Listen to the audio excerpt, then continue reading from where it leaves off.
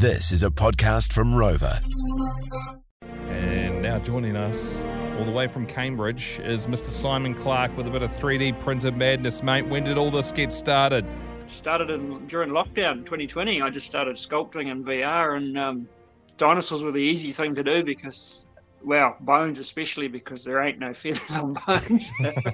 And and they're easy to print, like without, just the bones. And I haven't really seen any good displays in New Zealand, so I thought I'll give it a go. So you've got the 3D printer at home and you're slowly, bit by bit, printing out an entire T-Rex skeleton. I've already printed a full-scale raptor.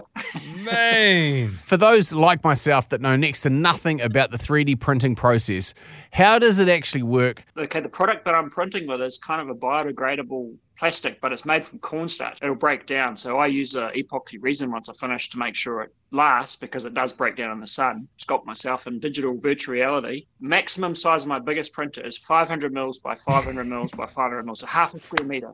So why did you pick the biggest lizard that has ever walked the earth? Short of a brontosaurus or a diplodocus, you went the T-Rex. How many bits does it take to kind of cobble together to make one bone? And then that's probably only big enough to make teeth. Currently piece 33 is on the printer, and this is only for the skull, and I still haven't finished it yet. But it's just a matter of trial and error and think outside the square. That's why I thought, well, my printer's not going to limit me by its size.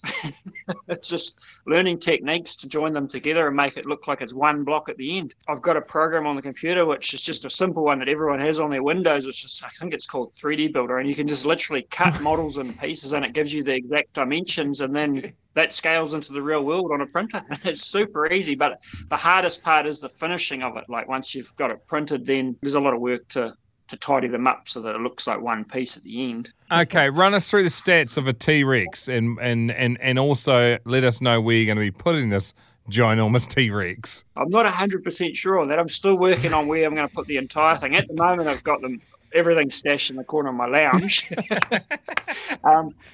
And my wife is starting to realise the full scale of what this thing's actually going to be now that she can see the nearly finished head sort of taken up and sort of having to look around it to see the TV in the lounge. Wow. But an entire T-Rex will be about 12 metres long once it's finished, the entire skeleton, and about 4.5 metres high, or just over 4 metres tall. When do you get to assemble this, and how do you assemble it? Are you working with anybody? Like the only people, I was literally at Auckland Museum on the weekend, and there's a T-Rex. There's a T-Rex there, and when I knew we were catching up with you, I was like, this is going to be a ball ache for anybody in a New Zealand house, because we just do not have the space to see if it even looks right when you put it together. Are you working with somebody that knows how to pull all these things together, or is that just another classic out of Cambridge? No, bloody Barry's got a ladder, bit of bloody fishing nylon. We'll figure it out. Yeah, I went up and looked at the one in Auckland Museum the other week, and it's quite clever how they've designed, obviously, because theirs is designed to support actual fossil, because theirs would have quite a lot of weight to it, whereas mine being printed, it's actually fairly lightweight. So far, the skull is probably going to be around 22 kgs when it's all finished. I would love to keep it in New Zealand. I'll just have to see how things are going to go. Maybe it could be the replacement at Auckland Museum when the big T-Rex moves on. Because it is impressive when you walk through the front doors and you see it there at the Auckland Museum. You're like, poor. Unreal. Gee, and this is a classic case, Simon Clark from Cambridge. You just never know what someone's building in their backyard. And I love it how you were like lying there one night with your head on the pillow and like, okay, I'm building a T-Rex. Catch up with you upon completion and see if you make the cut for New Zealand's fastest growing club, the Mad Dog Club. Sweet as. Mate, you finish it, we'll put a ring on your finger. You're a keeper. Hey, Si, mate, have a good afternoon. It's been good chatting to you. You guys too. Keep rocking. So here's what I think we're going to do off the back of Si, Jay. Yes. Is let's just go for a little bit of a creepy look through people's backyards / garages across New Zealand, and straight up the middle, I want to know what the coolest thing is that you've managed to build in your backyard. Over the weekend while being on Trade Beam, that was actually Facebook Marketplace. contemplated buying a drifting wheelbarrow, which is a lockdown project for someone in Auckland. I thought, geez, that would add. Would that add to my life? The answer is 100% yes. Yeah, I should have. It had no buy now. Bloody Facebook Marketplace. Yeah, I tell you what. Didn't want to get into a bloody bidding war with another bogan. Yeah, I was only a registered trailer away from being the proud new owner of a 2-person hovercraft. What have you built in your backyard?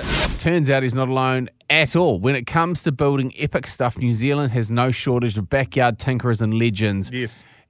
And it begs the question, what cool stuff are you building in your garage? So because we've got so many that have come through, let's just peel through them as text messages. Yes. And we'll make a note of any real worthy ones. We'll get them on for a chat later on in the week because there's going to be some we'll have many questions about. Okay.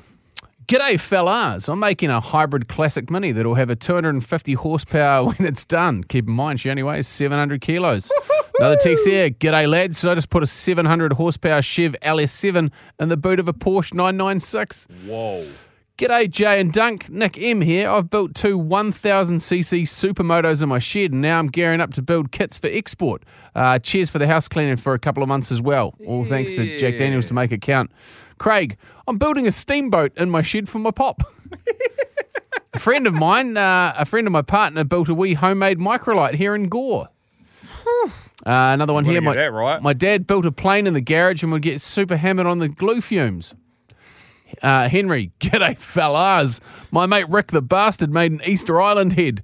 Came out one night to find a very drunk bloke honging the head crying, you're my ancestor, you're my ancestor. Wow. Another one here. I've got a full-size Thomas the Tank engine that could be sat in, had a horn, etc. Granddad built it. It lasted about 15 years. Childhood fun and many arguments over that bad boy. Another text here. I'm currently building a T800 arm as seen in Terminator 2 Judgment Day because well, why not? Another one here from Richard Brown. I built my 3 boys a small train and track powered by a Ryobi 18-volt battery, and they ride it all around the place. And this one here. G'day, lads. It's Simon Clark's missus here. He told you about the T-Rex, but did he mention the reason why it's in the lounge is because he's building an airplane in our garage?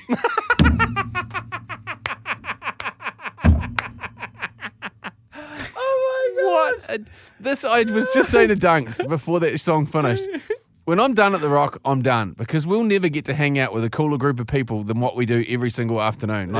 That is just a small snippet of people doing epic stuff, and that's where I want to be. That is exactly who I want to be hanging out with, is all of you. Well, we'll get Simon on the show tomorrow to chat about the plane, obviously. That's pricked my interest.